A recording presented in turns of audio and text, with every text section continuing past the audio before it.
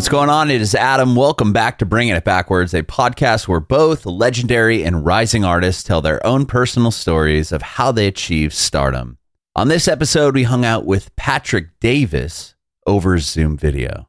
Patrick Davis grew up in South Carolina and talks about how he got into music. He comes from a musical household. His dad was a musician, and he talked about getting a chance to see him when he was really young. He'd get to watch him perform at bars and stuff when he was way underage. He even got a chance to get up on stage with his dad and play a few songs when he was like 16 years old.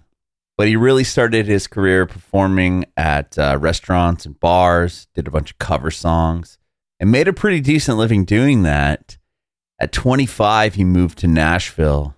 And ever since he was a kid, he was really into song structure and lyrics and songwriting as a whole. So he wanted to pursue a career in songwriting. And he ended up doing that in Nashville, got signed to a publishing company, and he's written a ton of songs for other artists. He's written for Guy Clark and Jimmy Buffett, a ton of songs for Jewel, Lady A. He has a really impressive list of songs he has written and co-written for a bunch of massive artists. But while he was doing that, he's always really put out music as an artist as well. And he has a new album we had a chance to hear all about, which is called Carolina When I Die, where he nods to his small hometown in South Carolina. And he dives into the latest single from that album called Six String Dreams. You can watch our interview with Patrick on our Facebook page and YouTube channel at Bringing It Backwards. It'd be amazing if you subscribe to our channel, like us on Facebook, follow us on Instagram, Twitter, and TikTok at Bringing Back Pod. And if you're listening to this on Spotify, Apple Music, Google Podcasts, we would love it if you follow us there as well and hook us up with a 5-star review. We'd appreciate your support if you follow and subscribe to our podcast, wherever you listen to podcasts. We're Bringing It Backwards with Patrick Davis. Thank you so much for doing this. Yeah, man, of course. I'm Adam, and this is about you and your journey in music. And we'll talk about the new stuff you have coming out. I'm Patrick, and nice to meet you. Amazing. So from South Carolina, is that what I read? Yeah, I was born in Tennessee, but my parents moved back home when I was 6 months old, so I don't remember that. So I call South Carolina home, and then I moved up to Nashville about 20 years ago now. Oh, amazing! I'm in Nashville now. I moved here about 2 years ago from. Where do you live? What area? Like Franklin area. Oh, cool, man. Cool. Yeah. It's pretty out there. Yeah, I live downtown. I live in Sylvan Park, Cherokee Hills, so I'm right here in kind of I'll never move from downtown. It's just the idea of having to travel and everything to get anywhere is where were you from originally? San Diego. So like traffic to me is just like whatever. Yeah, you're like whatever. You don't care. No, I hear people complain about it. I'm like, oh man, at least the freeway's moving, even if it's like slow. No, you guys notice. You know what real traffic is. We didn't. But we never had traffic. So this is kind of like that's why so many people from out west move here in New York and stuff because they're like, this isn't traffic, and we're like, this is. Can you cuss on this? Yeah, you can. This is fucking horrible. That's the way we look at it. So. Yeah, I know. And we're sorry about that. That's all right. It is y'all's fault. Let's be honest. So. I know it totally is. Yeah. What's crazy is that we moved here like we came out here to look in like December 2020. We ended up moving in February. Yeah. And I remember we're like, oh, we're from California. And like so many people right away were like, you're like the 100th person. I'm like, what? Really? Like, in Franklin, Tennessee? Like this, I don't understand this. I have a bunch of buddies from out. I mean, I do a lot of stuff out there, and so like LA or either like the San Francisco area, and they'll like send me a picture of like a house, and they'll be like, "Is this right?" And it'll be like this giant house, it's 10,000 square feet, and it's $5 million or whatever. And I'm like, "Yeah, that's right." And they're like, "That's like a studio apartment downtown here." Right? And no, I'm 100%. I know that's what we were looking at. We were like, oh my, when we weren't paying, obviously dollars, but like you'd look at a house that was like equivalent in price to the townhome we had in San Diego. And like, oh my God, we could have like a house and a yard. And like, the whole thing. Yeah. It is a great, no state income tax. Look at that. I know. So, beautiful thing. So it's a thing. Yeah. So anyway, but welcome to Nashville. Oh, thank you. Yeah. We love it here. Never leave. Okay. So you born in what part of Tennessee? Were you born in Nashville? Or? I was born in Murfreesboro. My dad was my dad's a guitar player, an old guitar player. He moved up here when he was probably I don't know, early 20s with my mom, and was trying to be a guitar player and maybe a singer songwriter. I don't really get a full story from him. I think he wanted to play guitar and maybe he wrote some songs.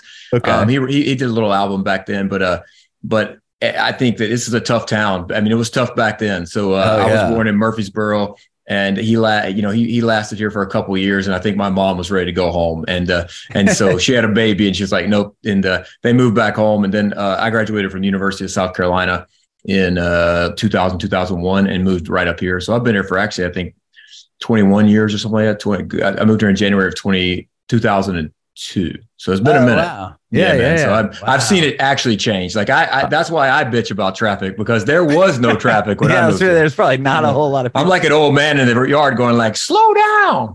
So it's like, It was funny when we were looking here, I told people where we're moving, they're like, damn, you want to move, like kind of what you said, like you want to move that far out there? And I'm like, is it? Then I'm looking like it's not that far, I hope. Well, yeah. But it's funny that, and if you're working from home, which I'm assuming you are, like a lot of the time, yeah. like I mean, you can live wherever the hell you want. And Franklin is beautiful. There's some really cool little pockets out there. The downtown Franklin's really cute. It's a good, and you got kind of everything you need right there. So yeah, that's the thing that we love. But so South Carolina, tell me about that. I mean, having your dad as a musician, I grew up probably pulled a lot of weight towards why you wanted to do this. Yeah, I guess I played sports growing up, and then when I got to be about 14 or 15, I heard some music that I kind of floored me. I heard Led Zeppelin. I heard Tangerine by Led Zeppelin, and I was like, oh, I want to learn how to play that. And I knew my dad. My dad played guitar, and I'd grown up around him playing music, but I'd really never paid that much attention. It was just a cool excuse to get to go to.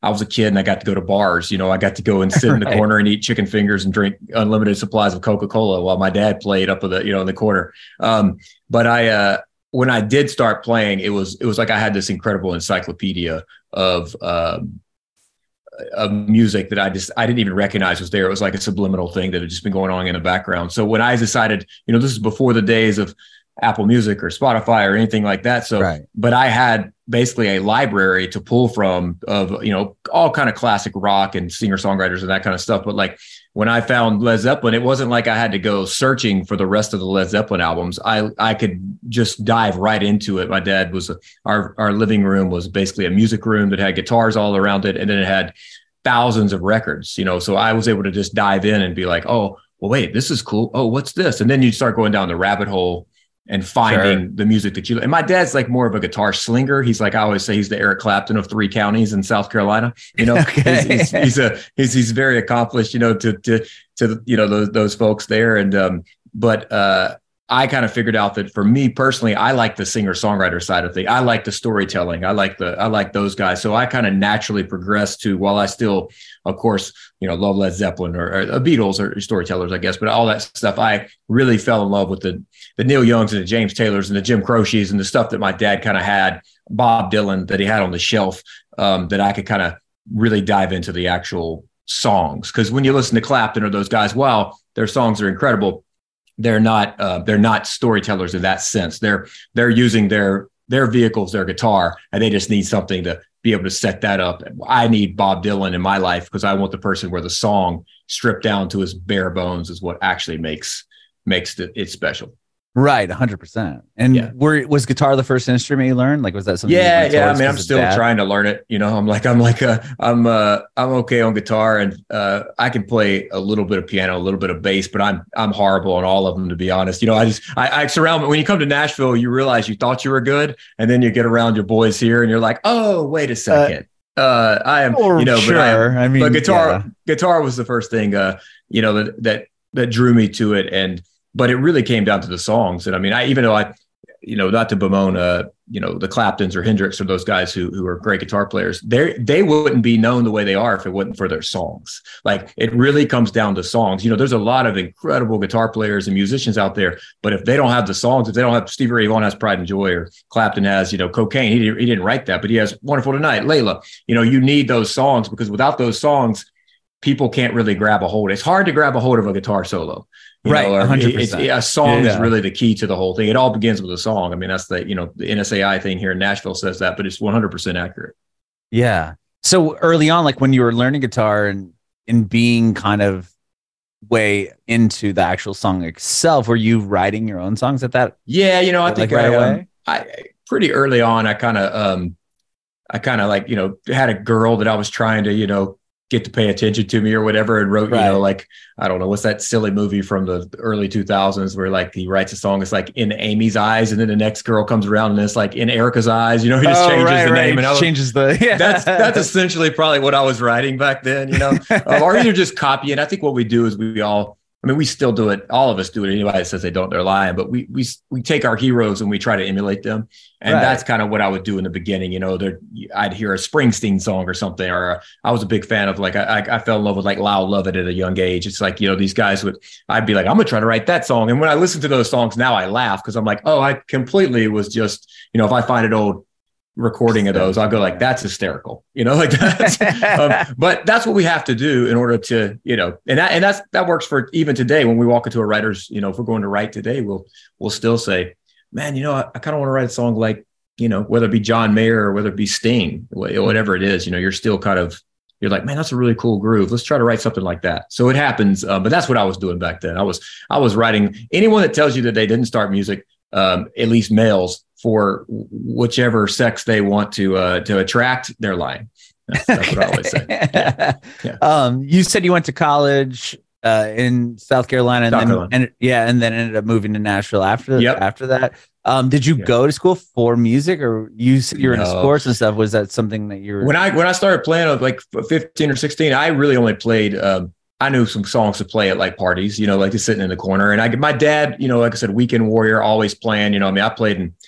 My first things I ever did were playing on stage with him in like places I should not have been at 15 or 16, and like, it's kind of like that Blues Brothers, the movie where they're behind the chicken wire. Like I played in places like that with my dad, when I was 15 or 16, but I just get up and play a couple songs. I wasn't, but it was at that time it would be Last Dance with Mary Jane, and I don't know, or Mary Jane's Last Dance, or, I'd play like American Pie, it was like whatever, all the classic cover songs, that you play at the classic bar room cover songs, and so I'd do a few of those, and then I didn't really know what to do with it, and I went to college, and I started playing in the corner of a couple of bars for beer, and maybe $25 or something, and before you know it, that becomes a thing where you're all of a sudden, you're getting paid $100 or $200, and before I knew it, I was playing 5 times a week at these restaurants and bars around Columbia, South Carolina, while I was in college. And I had gone to school kind of not knowing exactly what I wanted to do. I was like, my parents were school teachers. That's what they ended up being. So I was like, well, maybe I'll be an education major. And I have nothing but the utmost respect for school teachers. But they told us, I think one of the second classes, they told us how much school teachers made a year. And I was like, well, I guess I'm going to change my profession or my major. And I tried I ended up on a history degree. And because I thought maybe I could be a lawyer or something if I needed to be. But I kind of had figured out that music was kind of what I was going to do, because I was playing in bars and restaurants and playing 5 times a week for, you make $300 plus tips, and you're 21 years old. You might as well be fucking Howard Hughes, like Hugh Hefner too.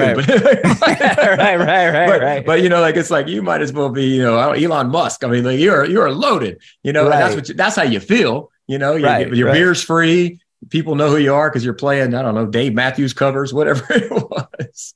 So that was kind of what happened in college. It definitely wasn't, but I didn't have any aspirations to be I've never, at least at that time, I didn't even think that was possible. I mean, it's music. I never learned to read music or anything like that. So I kind of thought of that as people that played cello, or played violin. I didn't really think of it. I wasn't a jazz musician.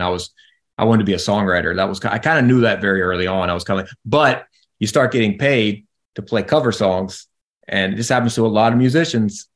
They wanted to be something and they end up not being that because, well, they start getting paid to do something else and it takes away the actual dream. And that's kind of what started happening for me. I was kind of like, and that's why I moved to Nashville after I graduated. I was like, man, I got to get out of here. I mean, this is great. I'm making, I don't know, I was probably made $7,000 or $10,000 a month playing these cover gigs, but I was like, this is exhausting. And I don't want to be just a guy in the corner playing, these songs and that aren't mine. And I was lucky because the Hootie and the Blowfish guys are from South Carolina. And so Darius and those guys, Mark Bryan, the guitar player, they were fans and or just supporters, I guess, because they were they're 10 or 15 years older than I am, but they still lived there at that time.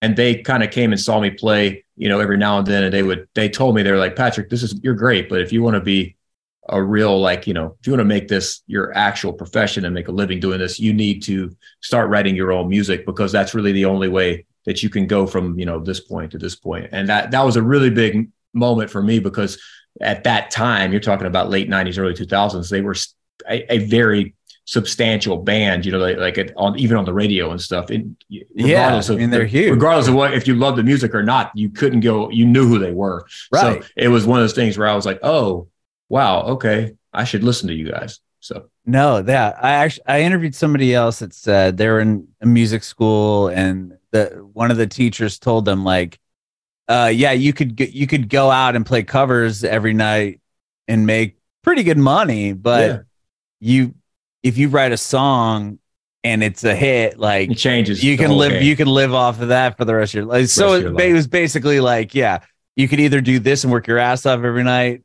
Well, obviously, not that you're not if you're writing songs, but like if you get one, like could change everything. And it's still like it's the odds of being a quarterback in the NFL, basically, in terms of becoming a songwriter. But it's the dream, and I did have a moment like that, and I tell young guys that are just getting started. I meat a lot. You probably talk to a lot of those guys, and when I have a lot of folks that know that I've been in Nashville, so they'll reach out to me and say, "Hey, my son's moving to Nashville," or whatever. And so when I sit down with them, we'll have that conversation, and I just kind of tell them. I say one story I tell them is that when I was probably 19 or 20 years old, I was playing at a place called Willie's in Columbia, South Carolina, and there was an older gentleman that played on Saturday nights, and I would play Friday nights. And I was like, "Hey, how much does Jim make a night?" Because in my mind, Jim was 50, I was 20. Jim had to be making 10 times as much as I did. Right. And they were like, "He makes the same as you." And I was like, holy shit, I am at the ceiling of this situation. Like, this guy who is so much better, has done this for a million years, he's still making the same amount I make, and I'm a sophomore in college. So that was a very big eye opener for me. I was like, wow, I've got to figure this out. So moving to Nashville, scary move. And it's definitely not the easiest back then, especially. Like now, it's kind of the it city. Back 20 years ago, it was not that way at all. It was I don't even think we had Southwest flying here yet. It was a very small city, and you really had to, pack up the U-Haul and the whole thing and come here. There wasn't we had little tiny cell phones, Right. No, so I remember those days. It just wasn't this, now it's a lot easier. You can, there's things like Zoom, there's all these things, you can always connect with everybody, FaceTime, there's all, but back then it was a really big move. So I think from South Carolina, there was like 5 people that I knew from South Carolina that were here when I got here. And now there's probably 50,000 people from South Carolina, it is the it city because of, people, it go, cyclical, it'll come around, So once you graduate and decide to move to Nashville, like you get here and then what? Like you're just trying to go to it's just I people that write or like were you had obviously your own songs and stuff at this point? Yeah, I had a few songs. What happened was back to the Hootie guys, which are very big in my in me being here. Mark Bryan, who was a guitar player for Hootie, we'd become friends, and Mark said, well, I came to Nashville and recognized pretty quickly that I needed to have an album of some kind. It's kind of a calling card. Mm-hmm. And so I went in and I did an EP with Mark as the producer. And then I did an album. When I listen to that album now, I laugh, just like, this is how it happens. You kind of like, oh, that's cute. But I did, I think 11 or 12 songs on that album. And that album did get me in the door with publishing houses and with some artists. And so I was signed to a publishing deal at EMI, which was that time Sony purchased EMI, in 2011 or 12. But I've essentially written for the exact same person, Ben Vaughn, that runs Warner Chappell Music Publishing. He was at EMI back in the day. I've written for him. I write at Warner Chappell, so I've been with him for almost 15, 16 years now. But that was the first thing that happened for me. And there were some artists that kind of heard some of those songs. But what happened was I thought I was going to come here and write some songs and do my own thing, be an artist. Well, I started making money writing songs for other people. And you kind of get stuck in this world, kind of like the cover gig world. You all of a sudden, those checks come in and you're like, oh, well, maybe I should keep doing this. And you kind of get further and further away from what you actually kind of set out to do. And I don't really necessarily, it wasn't necessarily a bad thing because it taught me how to write songs, and I spent a lot of time in the studio and all that, but it's taken me quite a while to get back to actually being like, I just want to do what I want to do. Yeah. Because when you write songs for other people, you're not actually writing, you're trying to write the best song that you can, but you're also aiming it at someone else versus I just want to write the best song for Patrick Davis. Okay. So like when you get in those writer, because this is one space I'm not really familiar with. It's like I've talked to a lot of people that have, have publishing deals or you know, done things, but like you get in and once you finally get the one cut, like somebody takes you get a cut, an artist goes, I want to do this song, like that must be like a huge deal, right? I mean, it is that they become singles, like the money's really dried up in today's world compared to what it was when I first moved here. That story of like having one song recorded and it becoming a decent size hit and you making a few $1 million. That was the way it worked for probably a decade or more, like probably like mid 90s to early 2000s, maybe 2010 or something. Well, nowadays that money is really like not just cut in half, it's cut in like a fourth probably. So you've got to have multiple songs. It used to be like one of those songs might generate $1 million for, let's say you and I wrote a song. We might make $1 million a piece off of it. Well, now that might be, we make $250,000 a piece off of it. That's a huge difference, especially with, the times. So yeah, when you write, it is great. I've had, 70 or 80 songs recorded by other people over the years. And I used to do it a lot more. That was my focus really for everything. I'd still release albums and stuff, but it's a great feeling, especially if it's like a hero. Like I've had multiple songs recorded that I'm very proud of. A lot of songs recorded, but like, I had Guy Clark recorded a song of mine. Guy Clark is like this legendary songwriter in Nashville. Yeah. And so, we recorded 2 songs that we wrote together. And I don't know if anything will actually get cooler than that for me. There's some other people that have done incredible jobs on songs, but that song will not make me, it'll make me a fraction of what some of the other songs have made me. But it is always a humbling experience when someone hears your piece of art and says, oh shit, that I want to make this a part of my repertoire. But I will say that it still doesn't really beat doing it yourself on stage and playing it from like, you were there when you created it, to seeing the reaction, to having it done, recording and that stuff. That for me personally, like some other people, that may not be their thing, but for me, that's my favorite thing. It's not really hearing somebody else. And maybe now I could say that could be completely wrong. If Paul McCartney and I don't know, Eminem do a duet of a Patrick Davis song, it might be pretty cool, but it's not I don't know, it's not I don't get the same high from that. I mean, like other than financially, it's great. Right. I mean, just going off just on your website and stuff. You have like Laura Bell Bundy, who I've interviewed on this, and like Megan Lindsay and a couple others. But the one that sticks out to me that you've written a lot of songs for is Jewel. Yeah. And Jewel and I are old friends. I was gonna say, like when you write a song or somebody cuts it, to have them come back multiple times, is it like a relationship that you form and then like, like let's work on something? Like how does? Yeah. Now I will say there's nothing. A lot of the songs that like someone like Jewel wrote, I guess that's part of what is fun with songwriting. Is like I wouldn't sing those songs. Like they're the way that I would sing it is so different than the way that Jewel would sing it, and her voice is so pristine and so perfect. Oh, yeah. And that really is a those feelings are like pretty like, chill inducing sometimes. Cause you're like, holy shit, I cannot believe she can sing it that way. That kind of like, cause that's such a perfect, pristine vocal. There's a couple of songs, there's a song we wrote called Sweet Dreams. It's probably been a decade or more now, but it's still, I could put it on right now and be like, man, what a angelic voice, and that's something that I do love about co-writing. It's there's a few people like, Jimmy Buffett recorded a song and it's cool to hear Jimmy Buffett, like that's cool. Oh yeah. That's Jimmy cool. Like, and there are some songs that folks do. And there's sometimes that they do them and they're not as good as what they were at the demo, and you're not supposed to say that. So you just kind of go, oh, okay, well, right. Because sometimes you think the song's going to be a big radio success or something, and then it just doesn't work because maybe the recording isn't exactly what you were hoping it was going to be. But it's not Yeah, it's not a bad gig. I tell everybody, I go, it's just a really hard gig to get, and it's a really hard gig to be successful at. Now, what has happened in the industry is the best song used to win. That was the idea, and that was kind of, I guess, for more country music, And nowadays, because everybody has a lot tighter with the money's so much smaller that all these little camps have popped up. So really, it's kind of an inside job now. It's not really the best song that wins. It doesn't mean that they're not incredible songs out there. It just means that it's got to be an inside job. The writer has to write it with the artist. The artist, has to write it with the right publishing. All these people are trying to grab a hold of the money because the money shrunk.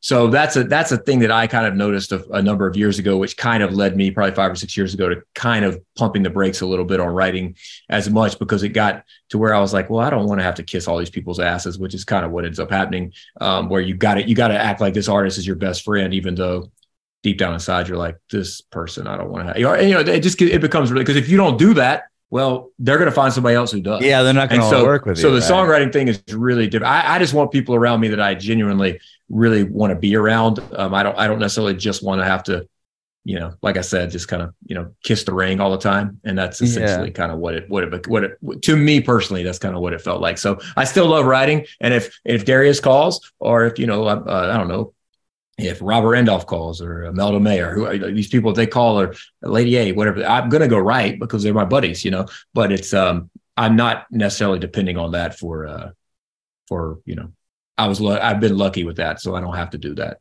Right. And so, that's the other thing you have to get is sorry, but that, no, you go ahead. Some people don't have the luxury of figuring out how to not have. Some people just have to do that. So I don't bemoan those people for having to stick it out, and some people just love being songwriters and don't want to be on stage. But for me, it's kind of a little different.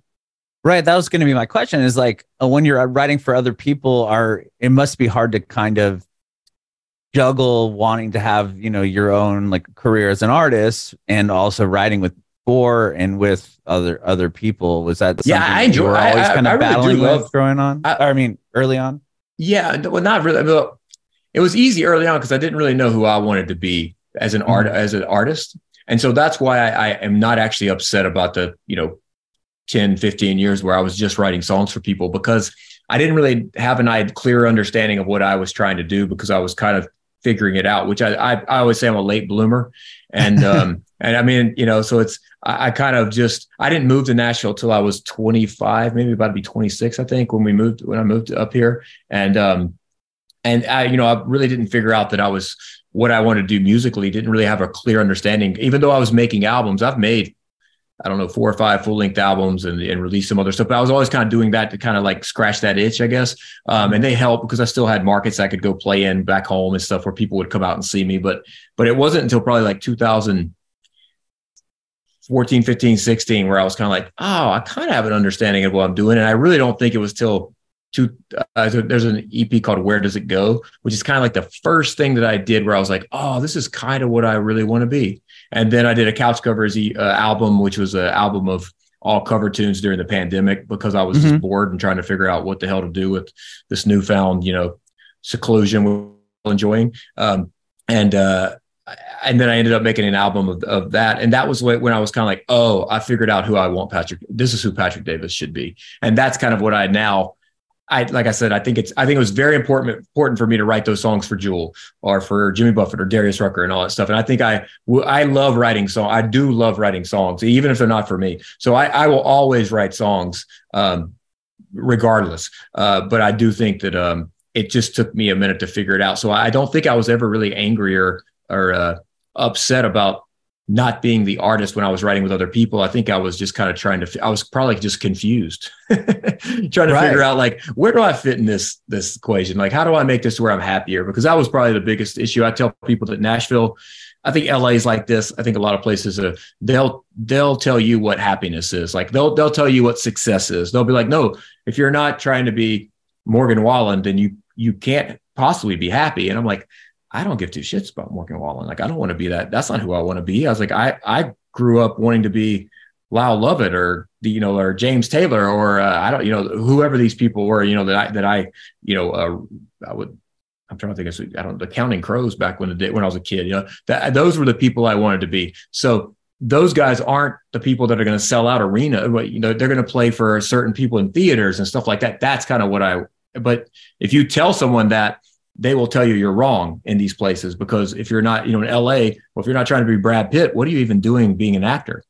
That's what a lot of people will tell you. And you're like, that's not, you got to figure out where your happiness quota is. And so I've been fortunate enough I feel like the songwriting allowed me to make, inroads and make a lot of friends and make enough financial, get myself in a situation where I could kind of do what I wanted to do. So I will never be upset about the songwriting side of it, even if it wasn't for me. So with that, I mean, like this song that you've just released, or it was about a month ago now. Yeah. That's the first kind of new music as far as your artist career that you've released in a while. Is that right? Yeah. I did I guess I did an EP in very end of 2017, like right there in that time frame. And then I thought I was going to release an album in probably like 2020, but then the pandemic happened.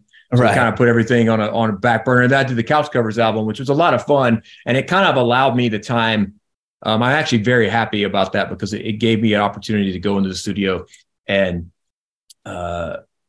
make the best versions of those. I did Imagine by John Lennon. I did like Rocket Man. I did Pink Moon by Nick Drake. I did all these. You did some great songs. Yeah, thank you. But what it really allowed me to do is, as I was figuring out kind of what I wanted to be when I grew up, I was like, oh, I got to go in the studio and really work on that craft and stuff, because I produce my own albums and everything. I have an incredible band of musicians from here in town that I always use in the studio. I tour with a very large band called Patrick Davis and his Midnight Choir. It's like a 12-piece band with horns and background singers. It's like Van Morrison and Springsteen and Loud Love It type of thing. Like they had a baby, I guess, an ugly baby, but I always say that, but a very, very pretty musical baby. And so I work very hard on that, trying to take that sound and put it into the studio. And the Couch Covers album, you see the very beginning of that on the EP that I did in 2017, but Couch Covers really allowed me to go in the studio and start figuring that out. So this recording, Six String Dreams, is the single that just came out. All of that is infinitely better than it would have been in 2020, because I now have a much clearer understanding of the sonic landscape that I'm trying to paint.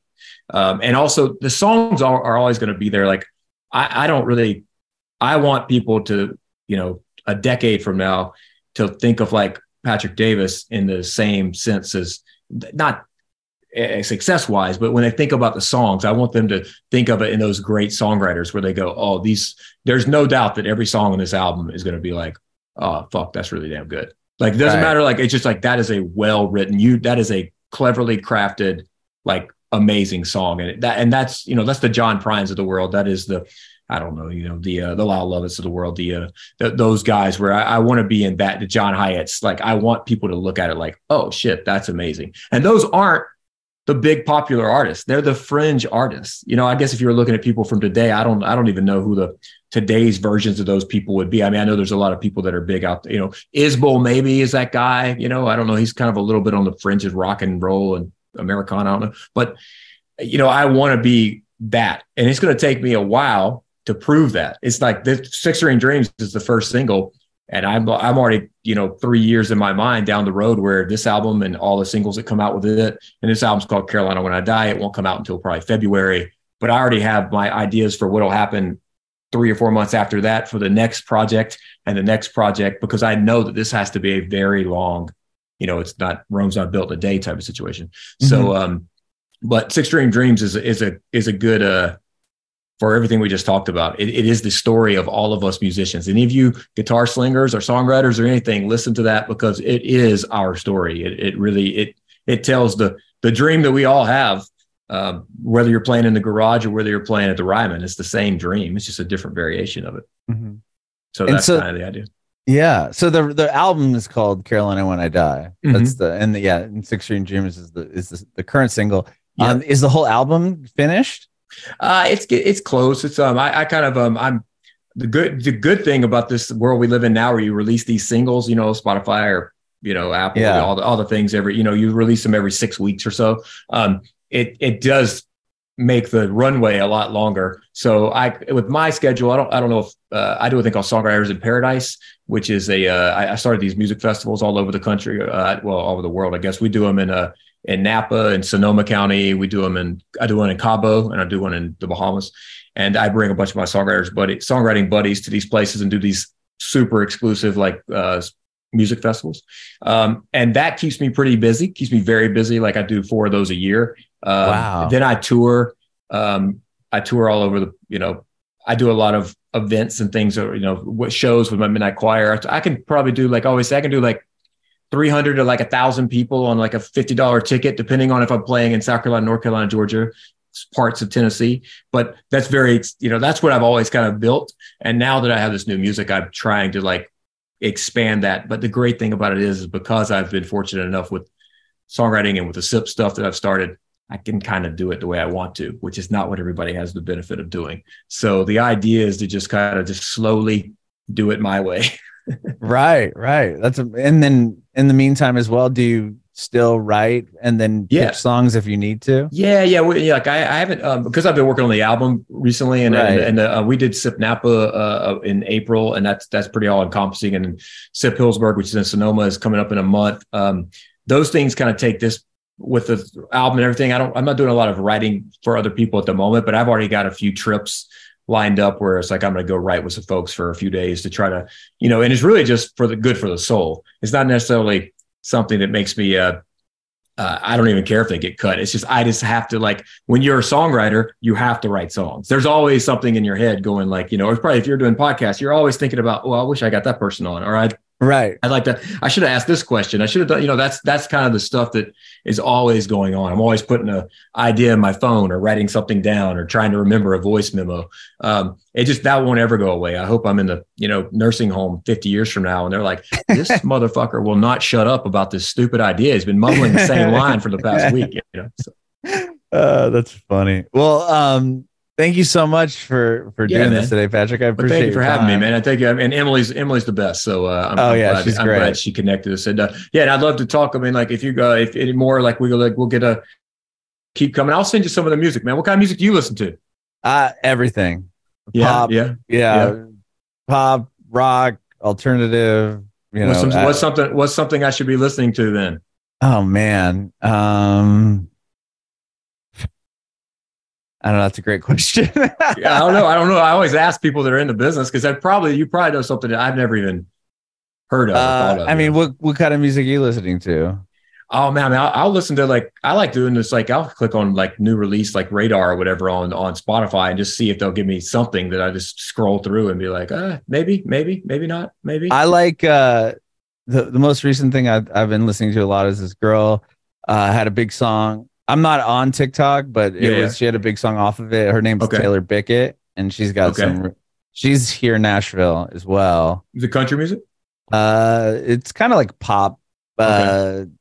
I guess this kind of has a little it's more like country now songwriter. Country now is literally pop. It's like pop singer-songwriter. Yeah. It's not some really, really pop songs, but it's more of a clever. It's a songwriter's song. I think you would dig it just because it's the lyrics are clever and the song and the melody's good.